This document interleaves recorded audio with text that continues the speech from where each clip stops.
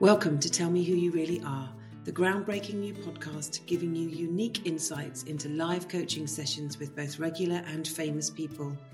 Truth-seeking, soul-lifting, profound conversations between me, Jo Emerson, and my clients as they seek to do business with their demons and change their lives. We start season 2 with Anthony as he seeks to raise his self-esteem and stop being so hard on himself.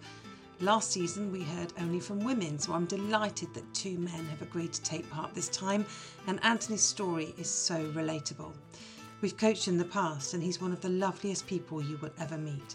So, how does he start believing this about himself? Listen to the full episode as he bravely faces the death of his father when he was a 7-year-old and the complicated feelings he's had about himself ever since. Listen out for themes of harsh self-criticism, beautiful vulnerability and fear, all of which affect our confidence. All right, so Anthony, tell me what it is you would like to work on in coaching with me today. Okay, so I've spoken to you a bit in the past, Jo, so we sort of half know each other. And what always seemed to come out of our conversations was you noticed that I'm quite hard on myself, really, and I suppose my self-esteem is possibly lower than I would like it to be. And we never really kind of got to the bottom of that. And so really to understand, am I really hard on myself or am I normal? Is there something that's sort of lurking around that might explain why I do set myself sort of up for a fall a bit? And kind of, what's going on? Why is this that I'm finding it hard to love myself quite as much as I suppose I'd like to, probably. Oh, bless you. Yeah. That makes sense? I remember, it makes total sense. And I remember, so just for context, we had a series of coaching sessions, didn't we, many years ago, maybe 7-8 years ago? Well, not like that, about 5 years ago, probably, yeah. Was it 5 years ago? Okay, maybe we had, 6 sessions, 12 sessions, something like that. And then we had a pause, and then we met more recently, didn't we? And had a quick kind of catch up. Yeah. And you've always struck me as someone who is deeply compassionate towards other people, and someone who struggles to give that compassion to himself. Yep. Hang on. Yeah. Yep. Is that fair? Okay. Yep. Mm-hmm. Yeah. And I do remember, this is without me kind of giving away any confidences that you and I shared in the past, but I do remember there being some stuff from when you were growing up that was probably weighing quite heavy on your ability to operate from a place of self-esteem today. Yep. That there was a pressure. I remember a garden centre. Yep. Mm-hmm. And I remember you feeling just possibly a sense from a very young age of not being good enough.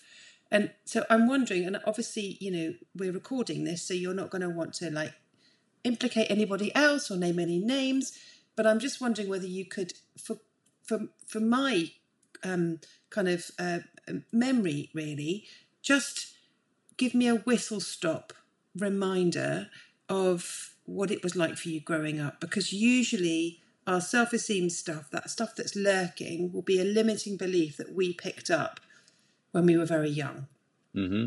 Okay. Yeah. So I grew up a pretty good childhood, really.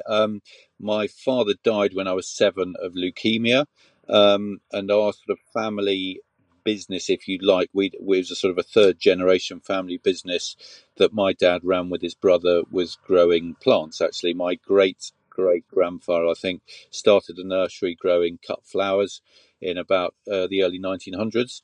So this had passed down through the family.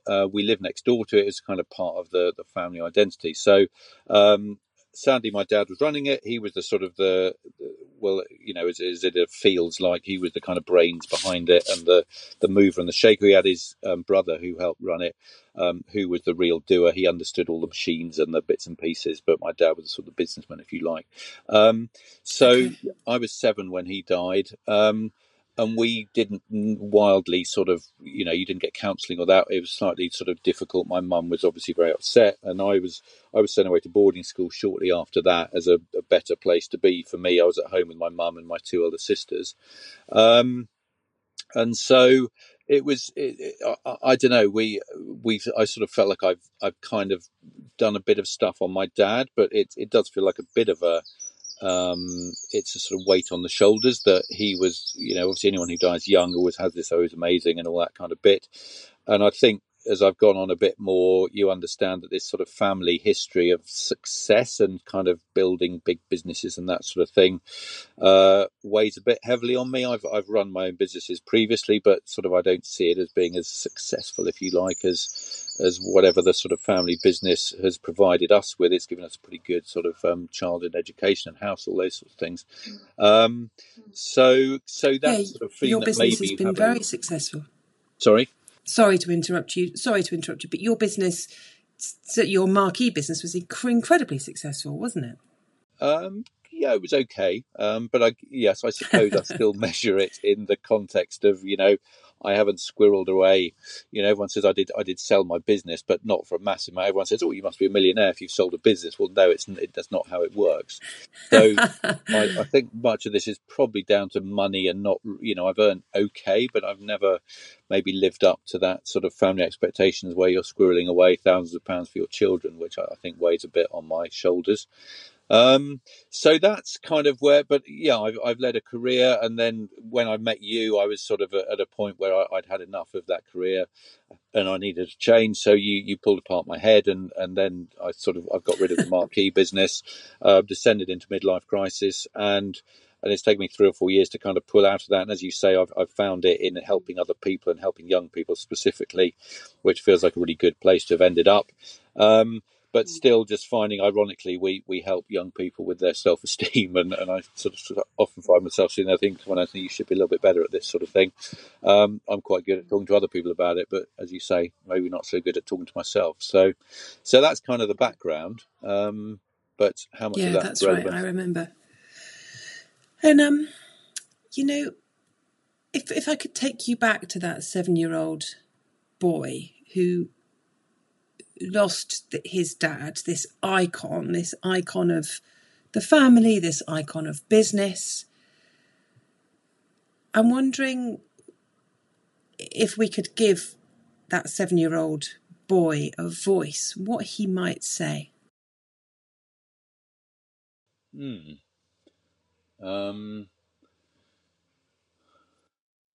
think I think I was probably more confused than anything. I wasn't that close. I think I was slightly scared of my father. He worked hard and he came back. I felt like I was probably told off quite a lot. So it was a big loss, but I maybe might have felt a bit guilty that I didn't feel it. I can remember actually the moment when we were told by my mum, and I was with my two sisters and my mum, and she knelt. She sort of got us down. It was early in the morning, and said, "I'm really sorry, but Daddy's died." And the three of them were crying a lot, and I felt a little bit guilty that you have 5 minutes of this, right? Can we get on now and do something else? Which is a weird thing to remember. I don't know, but it certainly wasn't dealt with particularly. It wasn't dealt with in those days, so I couldn't say it dealt with badly. It just, there wasn't the mechanisms to do it like it is nowadays. Okay, so the 7-year-old would say, maybe, what am I supposed to be feeling here? Yeah, and maybe a bit of guilt that I wasn't feeling what maybe I'd sensed other people were feeling, and wasn't finding life as difficult, and as maybe I was finding difficult, but it didn't feel like it was that horrific at the time. I don't think so. Well, no, it's not horrific when someone we're scared of dies. I mean, if we just, I know this is very tough, but if we just stay with reality for a minute, as you know, I do a lot of work with teams, right? And corporate teams, leadership development. And the mission with any team building program is to mine for the truth. There's a man called Patrick Lencioni who's written a great book about this, and it's a model. I use his model a lot.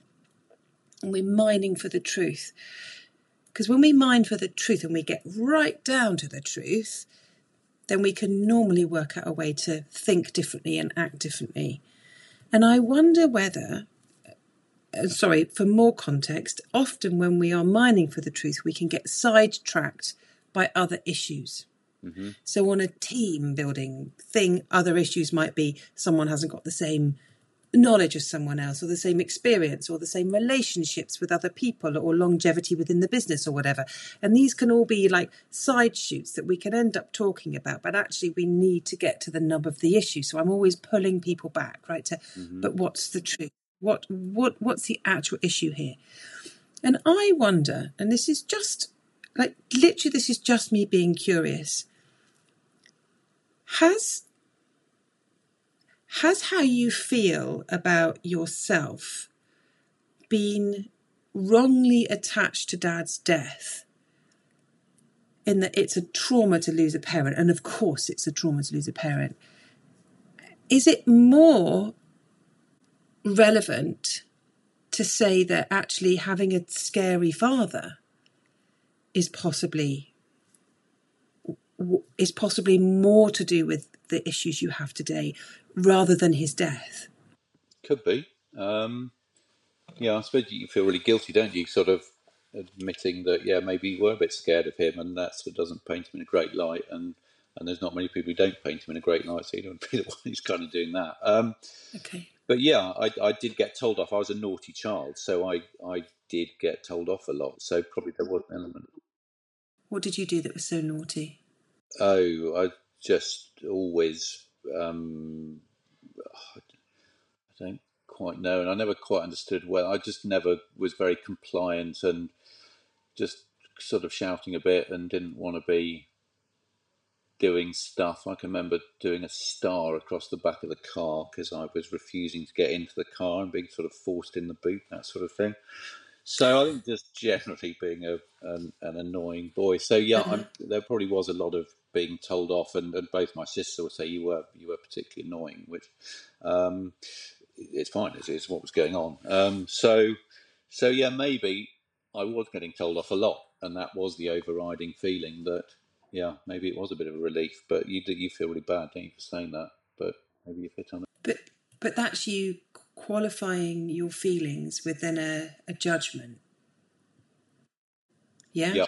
Yeah. If we would just stay with the feeling of maybe a part of me was relieved that this scary person who was always telling me off is now no longer here to scare me and always tell me off. Yeah. Like without any judgment, without any shoulds, without any rubbish about what society deems is acceptable or not, because quite frankly, judging another human being's feeling is like judging the weather. Mm-hmm. You know what I mean? Like, they just are, feelings are just pockets of energy flowing through us, right? The reaction that we have to stuff. Yeah. But if I were to, if I had, so let's imagine that I can time travel and I was able to come back in time, stay in the age I am now, but sit down with the 7-year-old Anthony and say to him, you're totally safe. You can say whatever you like. Tell me how you are feeling right now. What do you need? Okay.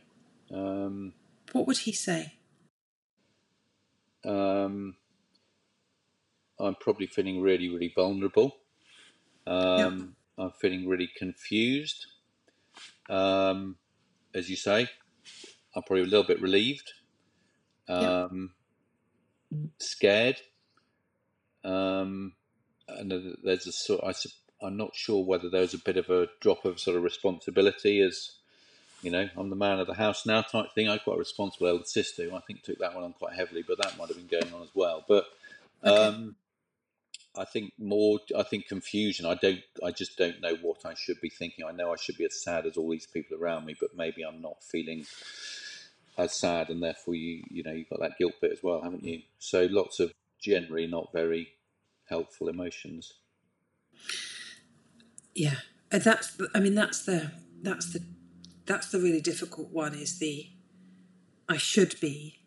So people are modelling their feelings, and I'm not feeling them. Mm-hmm. But Yeah. I suppose it's a bit like, let me think of an example. Let's go back to like when the Queen died last September. You know, most of the country were pretty upset, right? Because this was like an icon of most of our lives.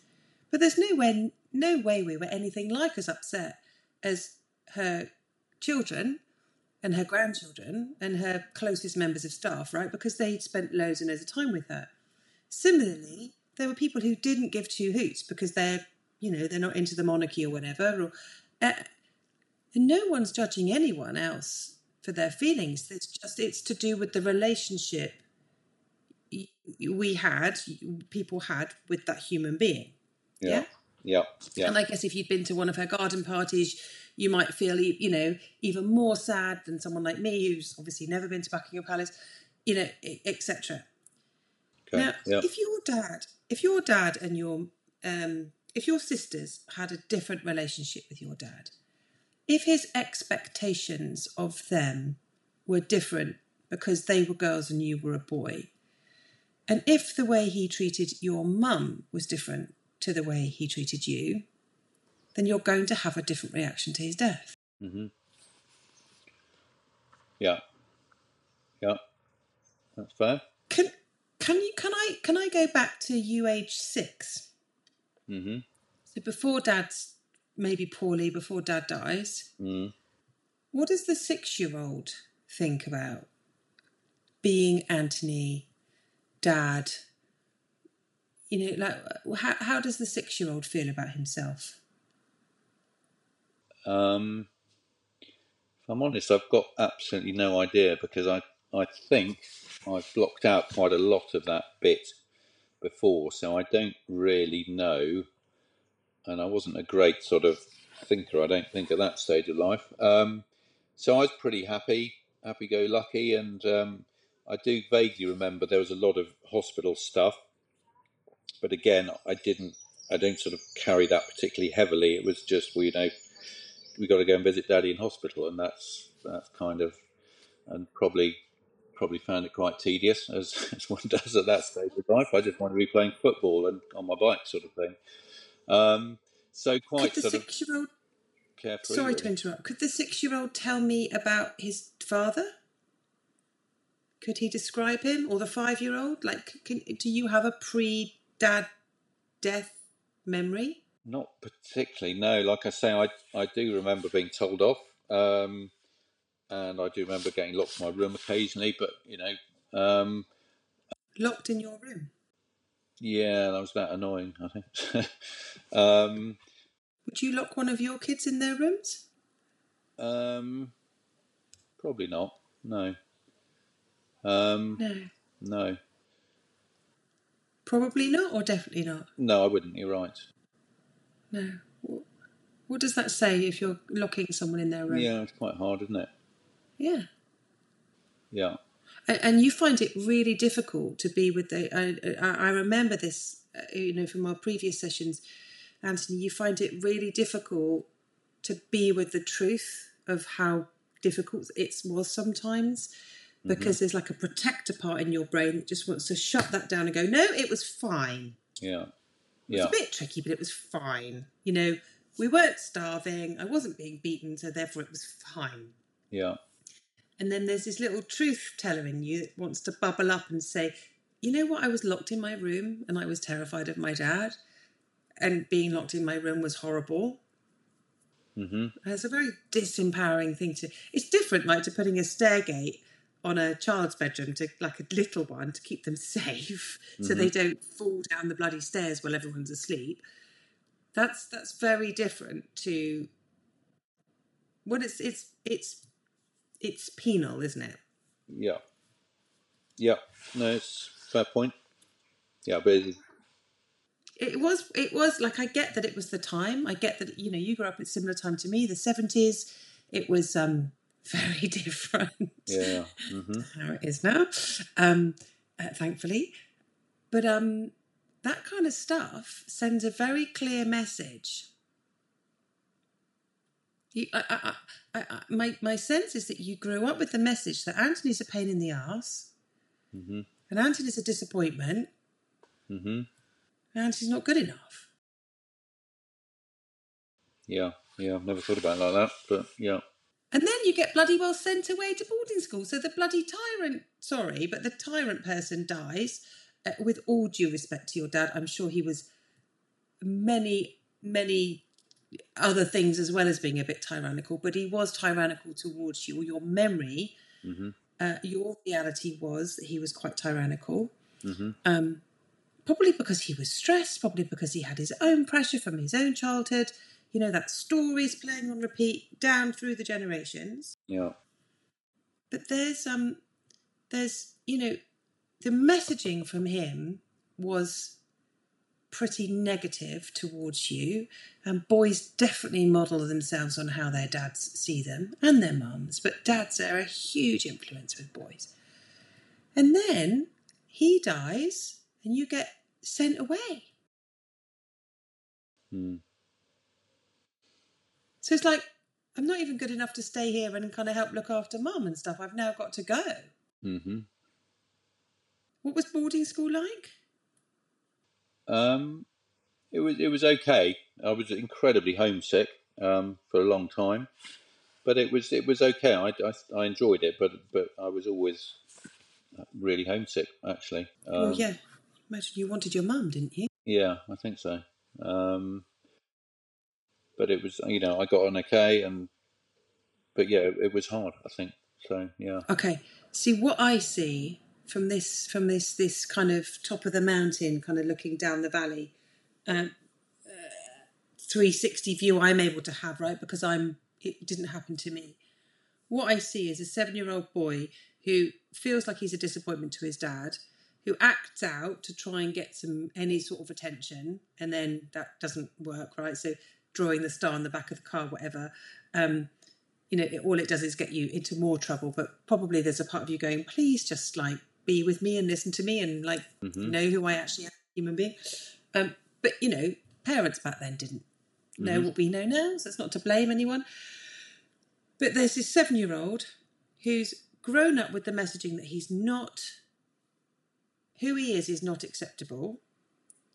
Then dad dies, so he loses one parent, and then immediately after he loses another because he gets sent away from her. Mm-hmm.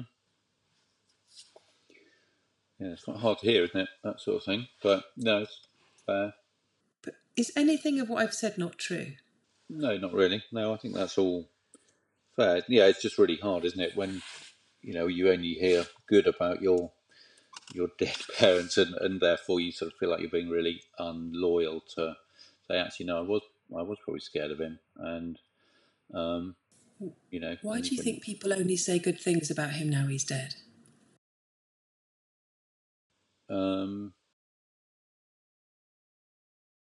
Because I don't know, everyone's only ever nice about dead people, aren't you? You can't be unpleasant about dead people. It's always Right. I had a mentor once who, when someone in my family who was really awful died, and I was deciding whether to go to the funeral or not, what she said to me was, just because someone's died doesn't stop them being a C word. Mm-hmm. and it was like, oh, yeah, actually. We are always, like, I get the respect for the dead thing. I completely get that. But I believe that the truth is more important than respect. Mm-hmm. Yeah. Yeah. Yeah. In fact, it's almost, honouring a memory of someone who wasn't that person isn't honouring their memory. Mm-hmm. It's just honouring a hologram. Yeah. The hologram of dad. Now, that doesn't mean that the people who speak nicely about him didn't have a better experience of him than you. Mm-hmm. Right? And they're entitled to feel positively about dad. Mm-hmm. That doesn't change your reality, though. Yeah. Yeah. No, maybe he just wasn't an amazing dad. And given that there were 7 years, probably 2 of those he was ill anyway, and the rest I was probably quite an annoying baby. He was quite stressed and all those sort of things. So, Are yeah, you the youngest? yeah. Okay, so they already had 2 kids, and then there's another one coming along. Yeah, 2 older sisters. So, do you think he had expectations of what having a son was going to be like, and the reality was different? probably yes. Because what I love most about you, I've known you a long time. Whenever I hear from you, my heart grows a bit, because one of the things I love most about you is you are so compassionate and you are so sensitive. You're a really sentient man. You're a man who feels things. Well, back in the 1970s, boys who felt stuff were not deemed to be boys. Mm-hmm. You men were supposed to shut down and just be strong and go out and, earn money and bring it home and build things in the back garden and go out on Friday nights with your mates and get pissed. And, that was the expectation. You were not born into that body. You were not born into that psyche. That's not who you are. Mm-hmm. So maybe Dad was disappointed, but that's his stuff. Mm-hmm. Yeah. Yeah. Do you think it could be true that Dad was disappointed in you? Yeah, I mean, again, you can't sort of say yes because there was something that made me feel that. But no, when you put it like that I probably was very sensitive, which probably got sort of increased by his death, I would imagine. But all of that, the homesickness bit at school, I always felt really, not very boyish. Everyone was off sort of having a good time, and I was there crying in my bed, sort of thing. Of course you were. So yeah, and I'd never quite looked at it that way. Where I was just really, really sensitive from a young age, and yeah, in that world of, as you say, 1970s, where Dad goes to work and he sort of play golf at the weekends and that sort of thing. So yeah, maybe I was not quite what he'd imagined. So yeah, that all fits together. Actually, that's a fair point. Well made.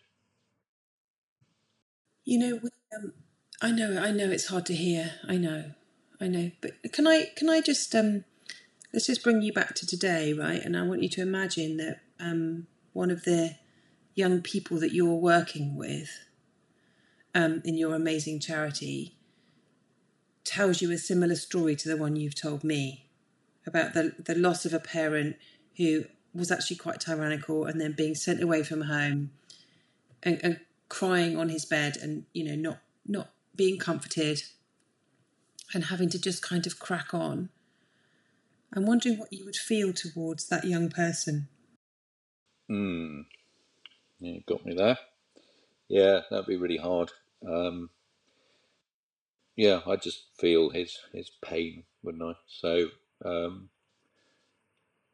yeah, and you just want to sort of put your arms around him and say it'll be fine, and that'll work out, and you've got to sort of do it your way, haven't you? And sort of move on, and he'll have his view on how that works, and but actually, you're great just the way you are, and actually understanding that being sensitive is all right. Actually, as life goes on, it was it was tough being a boy who found those things difficult in the sort of 70s and 80s. But as you get a bit older, you realise, no, that's all right actually. But oh my God, I think it's a superpower in men. There's nothing sexier. I'm sure Ness, your wife, would agree with me. There's nothing sexier than a man who's in touch with his feelings. Well, there's kindness is the new sexy. I'm telling you now. I said it to somebody the other day. A man who can cry, can empathise, and a woman. Men and women who are in touch with who they are, their feelings, is a beautiful thing. There is no way Ness would have married you if you were one of those alphas. mm-hmm. Yeah. I mean, I'm speaking on her behalf, but I imagine when she listens to this, she'll be like, yeah, And obviously I No, don't know as well as I know you, but, no. I you know, think I know you. I pretended to be an alpha for a while. I think, and wasn't Was she terribly good fooled? not sure. So no, Oh. that's all. No, that's really insightful, actually. So what would you be off? So that boy, this imaginary boy who's just told you about this very, very, very traumatic childhood, you'd be putting your arm around him. You'd be wanting to give him a hug. You'd be wanting to say to him, "It's going to be all right, and I'm here for you." Would you understand that? What would you understand about him? Like from a professional point of view. I know you've done some coach training yourself. What would you understand about him and what he might need? Um, I think he just needs some love, actually, doesn't he? Um, and to be sort of recognised for how he is and what he is and what he's been through. Um, and um, just understanding that, yeah, that has been difficult. There are so many emotions that will have cropped up, which will have been really confusing. And trying to get those ordered. And I mean, you know as well as anyone, I've had a lot of emotions rattling around in my head for quite a long time, and it's taken me till I was sort of late 40s to begin to actually address that and understand it. So, but giving him those tools to think, actually, yeah, this will take a while to sort out, but you know, the way you feel is the way you feel, and that's absolutely fine. But you know, Right. you've got to get it out, and you've got to talk about it, and but yeah, you really need to be loved for who you are, don't you? Really, rather than anyone else who you thought you probably should have been. So, Right. helping them Right. understand that bit. And you know, it's very unlikely. Well, you weren't loved for who you are by Dad because Dad wasn't able to for whatever reason.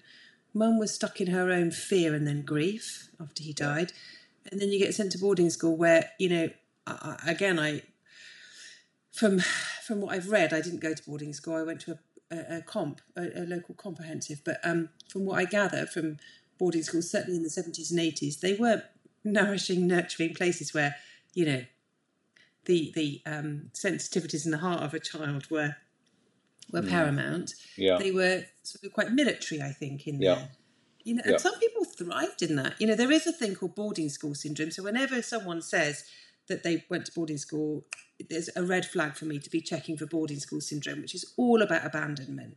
Yeah. And a lot of my clients who've been to boarding school suffer with this chronic fear of abandonment because they were sent to boarding school too early, too young.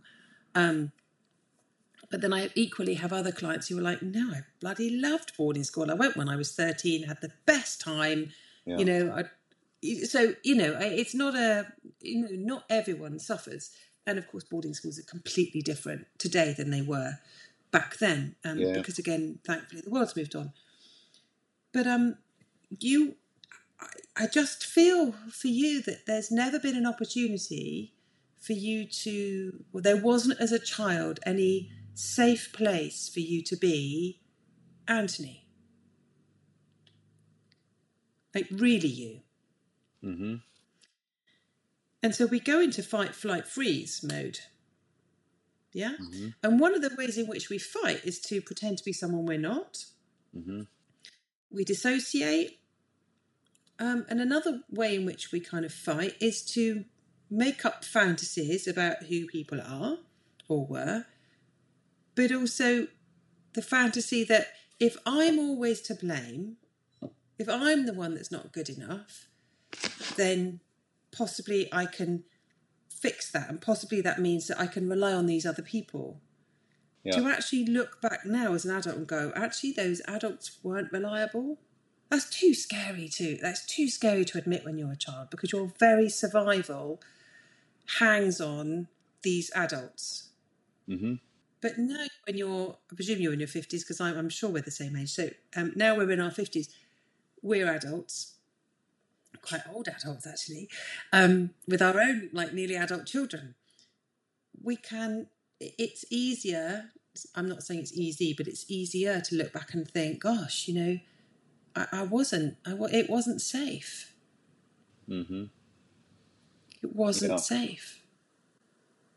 Which again is just a really difficult sort of sentence to hear. You just feel that sort of guilt of, oh my God, my mother worked so hard to keep us all right, and we were all right, and happy childhood was, you always say, oh, it's happy childhood, all that bit, but I think no, you've nailed it. But underneath there was a lot of turmoil going on, and just grappling with, yeah, where am I safe really? And it probably took till I was sort of 18 or so just to wind out of that and find Yeah. some different stuff. So yeah, it was probably harder than I imagined actually.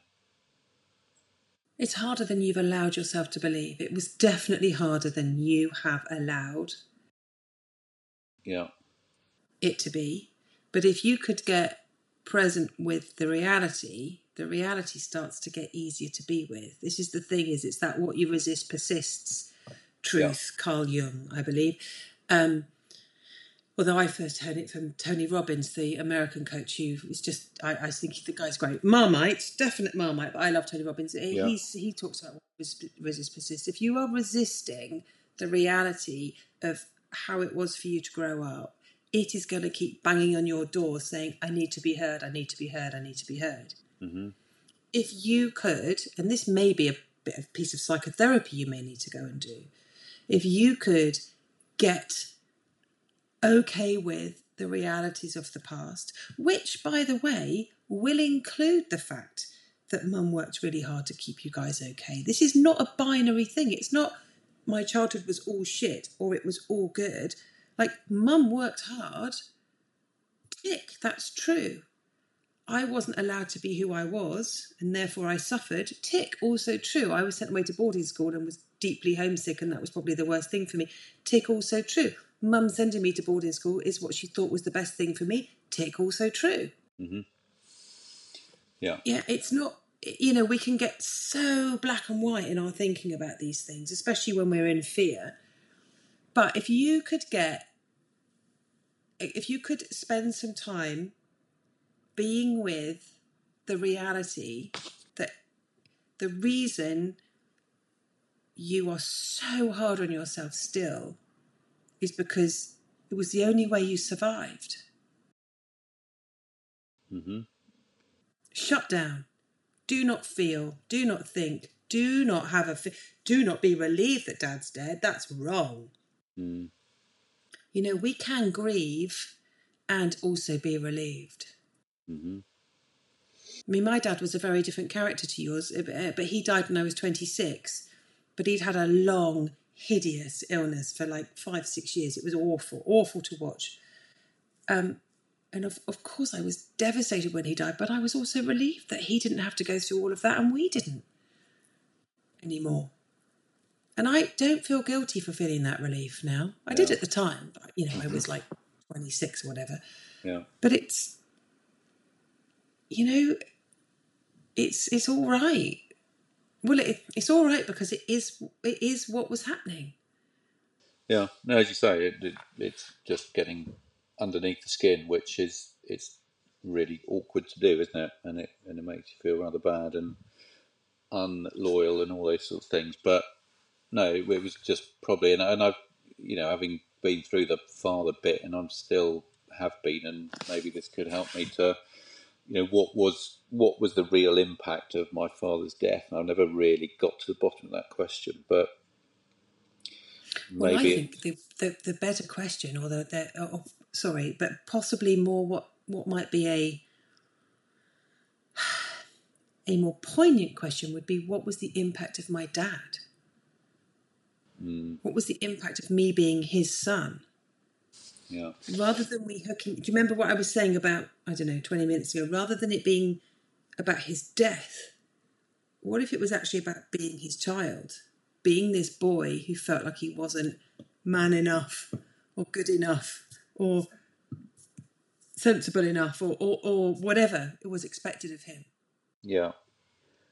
Which, to be fair, I don't really think about. So, No. for whatever reason. Well, and also you said it yourself, you blocked out most of your memories before Dad died. Why do we block things out? Yeah. It's not great. Why do we block things out? Because it's not great, normally. Oh, right. Yeah. Because we can't cope with it. Yeah. Because it's too painful. It's too scary. Yeah. Okay.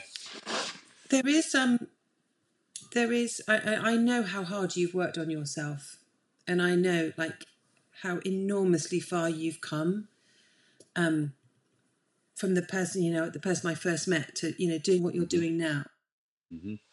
I would, and this, obviously this is completely up to you, but I do think a round of psychotherapy. I don't mean counselling. I mean psychotherapy. Completely different to straight counselling, which is brilliant in lots of areas, but actually, what you're dealing with here is trauma. Mm-hmm. There's a deeply traumatized part of you. I think the boarding school thing is huge. Yeah. And there is a therapist I can recommend for you to work with. She's unbelievably brilliant when it comes to trauma. And it may be that, you're ready now to lift that lid and go and do that deeper piece of work and be, as you call it, disloyal. I personally do not think of it as a disloyalty at all. I think of it as just being with the truth. Yeah. But if you want me to do that, I can send you some that sounds afterwards. interesting. And all of this, go on. You carry on. No, you go. And in this sort of just being hard on yourself, this all just flows through from this general feeling that actually you're just grappling to be good enough from a very young age. Really, that's the reality, isn't it? I guess. Yeah. Well, I'm not good enough is one of the core beliefs of most of my clients who are battling with their confidence, because obviously I do a lot of executive work as well. But most of my private clients, the core belief when they come to me is I'm not good enough. I'm not enough. I'm not good enough. Mm-hmm. And that's what we work on. Yeah. And if there's been serious amounts of trauma involved, which, I would say you qualify for that. Sometimes a piece of psychotherapy is needed as well. For someone to be really, really free. You have to look back at, that's why I kind of referenced your journey, from when I first met you. You've made such enormous strides. You've come on such a huge way. It's not like you're stuck where you were however many years ago I met you. Like, that dial has moved, but there's more work to be done. Yeah. No, I thought I sort of comfortably thought that I'd sorted myself out and everything was all right. Oh, I know. I think we all get stuck in that one. I'm done now. I'm cooked. I've done a bit of work. I The can stop now and crack on. And then the universe is like, "Oh, I just like to bring this thing up," and I'm God. like, "Seriously, really, that again?" But it's layers and layers. But the one thing I do know, because we're all a work in progress, right? And I, have a coach, and I've been through rounds of counselling and psychotherapy myself, and each time I go in to another round of whatever I need, and I'm talking over the last 30 years. Each time, even though there's some pain comes up, each time I go and do some work on it, the freedom on the other side is so worth the pain beforehand. And I've come to see that emotional pain is my authentic self calling to me and saying it's time to do a little bit more work. Mm-hmm. And you are doing such brilliant work, such important, brilliant work right now. The freer you are, the better you'll be able to help those young people. So if you're not going to do it for yourself, which I would rather you do it for yourself, if you're not going to do it for you, do it for those people, because the skills you'll pick up and the empathy and the understanding of what they're going through will be through the roof. I said to someone only yesterday, I was coaching her, and I said, I was a really good coach before I had psychotherapy. Since psychotherapy, I'm a swear word, amazing coach. And that sounds really cocky, but it's like it's skyrocketed since I had psychotherapy, and it kind of coincided with winning an award and my book being published and all the rest of it. But there's and it's definitely as a result of, doing a deeper piece of work. What's the difference between psychotherapy and counselling then? How does that vary? Well, you're probably better off asking a counsellor and a psychotherapist that question. But in my experience, counselling is like a lot of listening and a lot of kind of mirroring back and a lot of not just providing a very safe space for someone to kind of start opening up about who they are and what's been going on. Psychotherapy, my experience of psychotherapy is a re-experiencing of trauma in a safe space. So my body got involved with psychotherapy. So there was a somatic re-experiencing of some very traumatic stuff that happened that I definitely locked away. Yeah. And I suppose the other thing with psychotherapy is it's that journeying to the shadow self. It is going down into the very depths of ourselves, the bits of us we don't like, and hauling them out and having a good look at them and kind of becoming at peace. Yeah. With. So it's deeper, it's more intense. It's the kind of, I suppose, if counselling is the beginner slopes, then psychotherapy is those like red runs, those black runs. Okay. Yeah, makes sense. But the freedom on the other side. Yeah, no, I've sort of seen firsthand when just life opens up a bit, and it is just sort of opening that. It's that mining the truth, isn't it? You can tell once something comes out, it always makes you feel better in the long run, doesn't it? It's quite painful in the short run. It does. And don't forget, you've got the most loud protectors of internal protectors. I'm talking about of anyone I've probably ever worked with. Like, you will allow me to hear a bit of truth, and then your protectors will shut it down. But it was okay. But that's not how I should. That's not how I should be feeling. It's not. Other people didn't experience it like that. Like, your protectors are really alive and kicking in you. So it's worth you. What happens when we do the deeper piece of work is those protectors start to feel a little bit held and a little bit like they don't have to be quite so on it all the time, like shutting everything down. They sort of calm down and think, okay, I can be with this. I can be with this. What are you going to do? What's the main thing the main thing or things you're going to take away from this? I think it's that question, isn't it, of what was it like to be my dad's son, actually, which I've never really dealt with at all. And I've always been rather fixated on his death. And actually, it's a really good question that, actually, you just assume that a death has a far bigger impact on you, because that's what we're taught.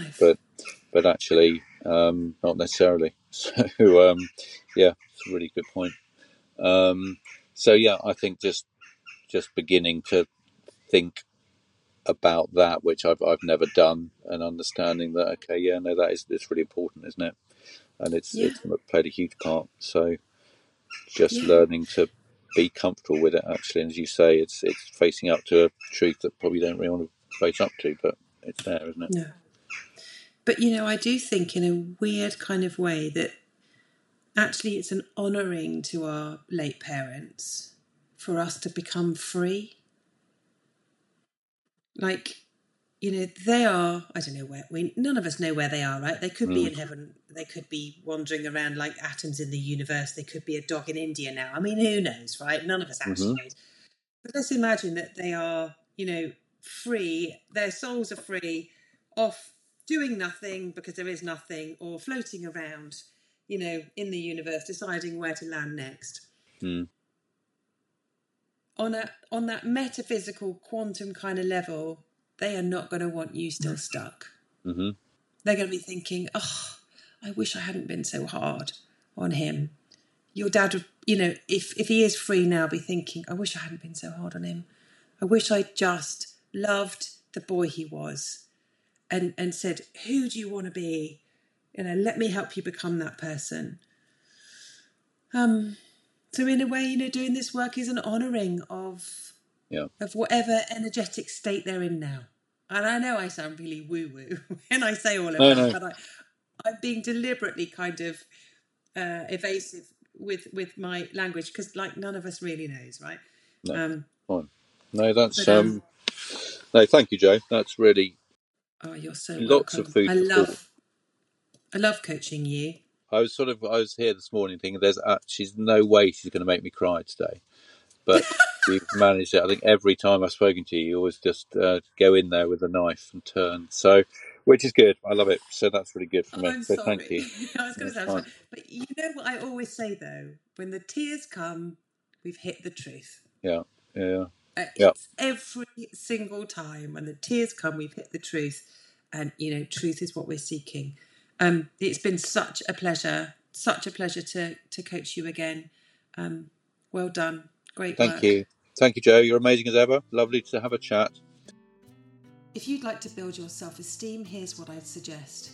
Write down all the messages you picked up about yourself when you were young. What old stories are you still dragging around with you? Secondly, ask yourself, are these messages really true about me today? Number 3, now ask yourself, what else could be true? And 4, give yourself a day in which you only believe the new version of events, and notice how differently you start to feel about yourself.